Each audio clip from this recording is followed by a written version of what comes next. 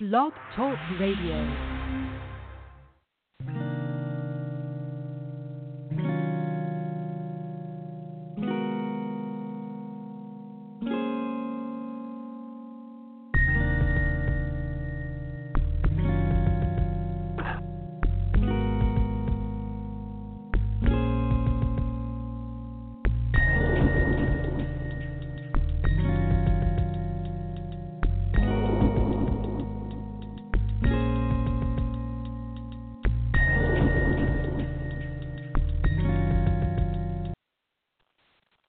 Good afternoon, and welcome to another episode of A Sound Heart Radio. This afternoon, we're going to study about King Saul, and I would like for you to understand that King Saul is a type of the flesh,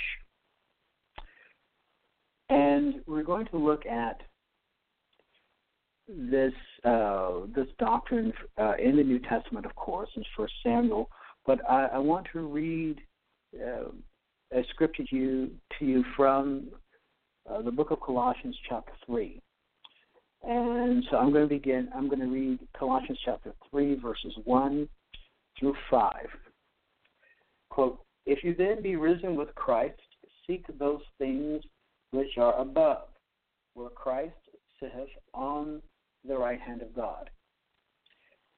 Set your affection, or literally set your mind on things above, not on things on the earth. For you are dead, and your life is hid with Christ in God." Christ, who is our life, the words are italicized, and this tells us that these words are not in the manuscript text. "When Christ our life shall appear, then shall you also appear with him in glory." Verse 4, "Mortify," that is to deaden or to subdue, "Mortify therefore your which are upon the earth: fornication, uncleanness, inordinate affection, evil concupiscence," very old word, "and covetousness, which is idolatry." Verse 6, "For which things' sake the wrath of God cometh on the children of disobedience." That should literally read, not children of disobedience, but the children of apatheia. The children of apathy are Paul's literal words, the children of apathy. So are the sons of apathy. So I would like for you to look at verse 5, and we have the word inordinate affection. Inordinate affection. That is one word in the Greek. It is the word pathos, P-A-T-H-O-S. And so this is a very interesting word. It is from the root patho, which means to wound, to hurt, or to suffer. And so this word means the diseased condition of the soul from which the lust springs. Once again, pathos means the diseased condition of the soul from which the lusts spring. And so as a result of lust, we have the next word is evil concupiscence. In other words, this word refers to the result of pathos, the result of pathos.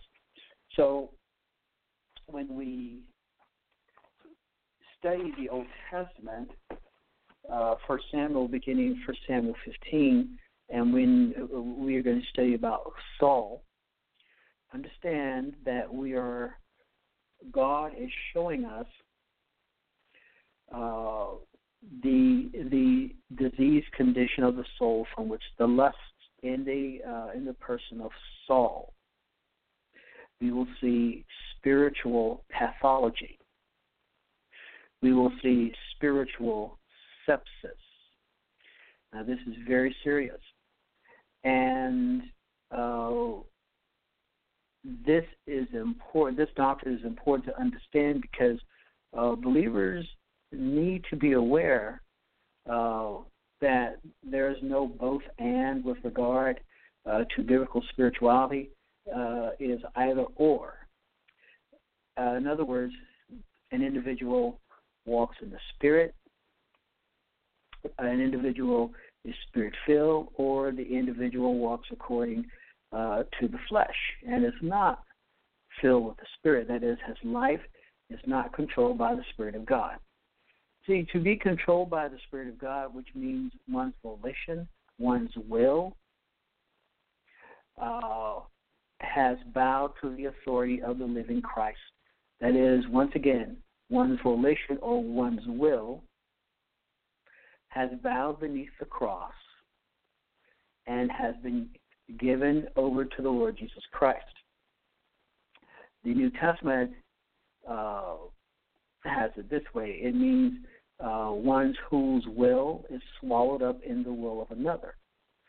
The believer who bows before the Lord Jesus Christ has given his will over to him, and therefore he understands that he is not his own, but he was bought with a price. He was purchased with the precious blood of our Lord and Savior Jesus Christ. So I'm going to be reading now from 1 Samuel chapter 15. So this is verse 1, quote, Samuel said to Saul, I am the one the Lord sent to anoint you king over his people Israel. So listen now to the message from the Lord. This is what the Lord Almighty says. For thus saith the Lord, I will punish the Amalekites for what they did to Israel when they waylaid them as they came up from Egypt. Now go, very specific order. Go, attack the Amalekites and totally destroy everything that belongs to them. Do not spare them. Put to death men and women, children and infants, cattle and sheep, camels and donkeys. This is a very specific, detailed order that Saul is given by Samuel. Verse 4. So Samuel summoned the men and mustered them at Telaim, 200,000 foot soldiers and 10,000 men from Judah. Saul went to the city of Amalek and set an ambush in the ravine. Then he said to the Kenites, go away, leave the Amalekites, so that I do not destroy you along with them. For you showed kindness to all the Israelites when they came up out of Egypt. This is a very important verse. Very, very important verse about grace. And we see that God does indeed not destroy the righteous with the wicked. Another verse that affirms this very important doctrine. So the Kenites moved away from the Amalekites. Then Saul attacked the Amalekites all the way from Havilah to Shur, to the east of Egypt. He took Agag, king of the Amalekites, alive, and all his people he totally destroyed with the sword. But Saul and his army spared Agag and the best of the sheep and cattle, the fat calves and lambs, everything that was good. These they were unwilling to destroy completely, but everything that was despised and weak, they totally destroyed. Now, notice what's happened here. These verses bespeak the incomplete obedience of Saul. Here is the flesh. Here's the mind of the flesh. The mind of the flesh rebels or bristles at the specific command of God. The flesh has its own viewpoint. The flesh does not have divine viewpoint. And so Saul saved the king, and Saul saved that which he thought was good in his eyes.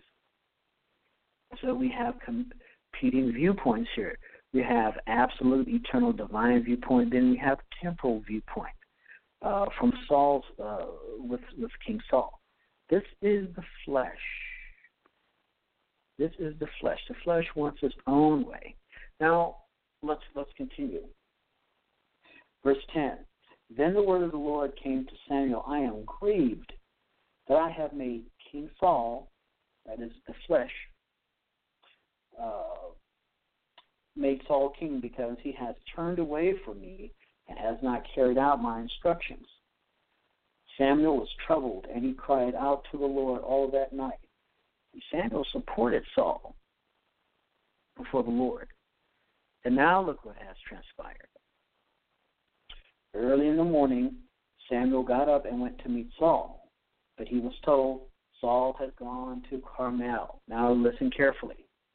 There he has set up a monument in his own honor and has turned and gone down to Gilgal. This is the flesh. The flesh does not take seriously the word of God.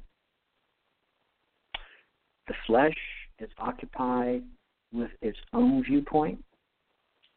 And notice what King Saul did. He went out and he set up a monument in his own honor. This is King Saul. This is the flesh. This is what the flesh does. This is pathos in action. This is the diseased condition of the soul from which the lusts spring in action. Unpacked, as it were, for us so that we can see what this is like. So, when Samuel reached him, Saul said, the Lord bless you.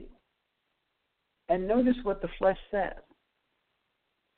I have carried out the Lord's instructions. Think about the language. Think about what is going on in this individual's soul. Think about what is going on in this individual's mind. Samuel is a mature believer. And so one cannot lie to him. One cannot put anything over on him. He sees through the subterfuge. He sees through the lies of Saul. And Saul greets him with a lie. Saul greets him with a lie. And so we get to see, again, something else about the flesh. But Samuel said, what is this? What then is this? Bleating of the sheep in my ears. What is this lowing of the cattle that I hear? Saul answered, the soldiers. Now notice, Saul, the flesh, does not take responsibility for his actions. Notice what he said. Saul answered, the soldiers brought them from the Amalekites. They spared the best of the sheep and the cattle to sacrifice, notice the language, to the Lord your God. Not to the Lord our God, but to the Lord your God. But we, now he uses the collective pronoun we totally destroyed the rest. Samuel said, stop. And Samuel would have no more of this lie. This is what the flesh does. This is what the flesh is. And in the next show, I'm going to discuss this in more detail because believers need to be made aware of the flesh and what it does and what it is so that we can learn how to be free of it, so that we can serve our mighty and wonderful God as we should. Good afternoon. My name is Dr. God bless you.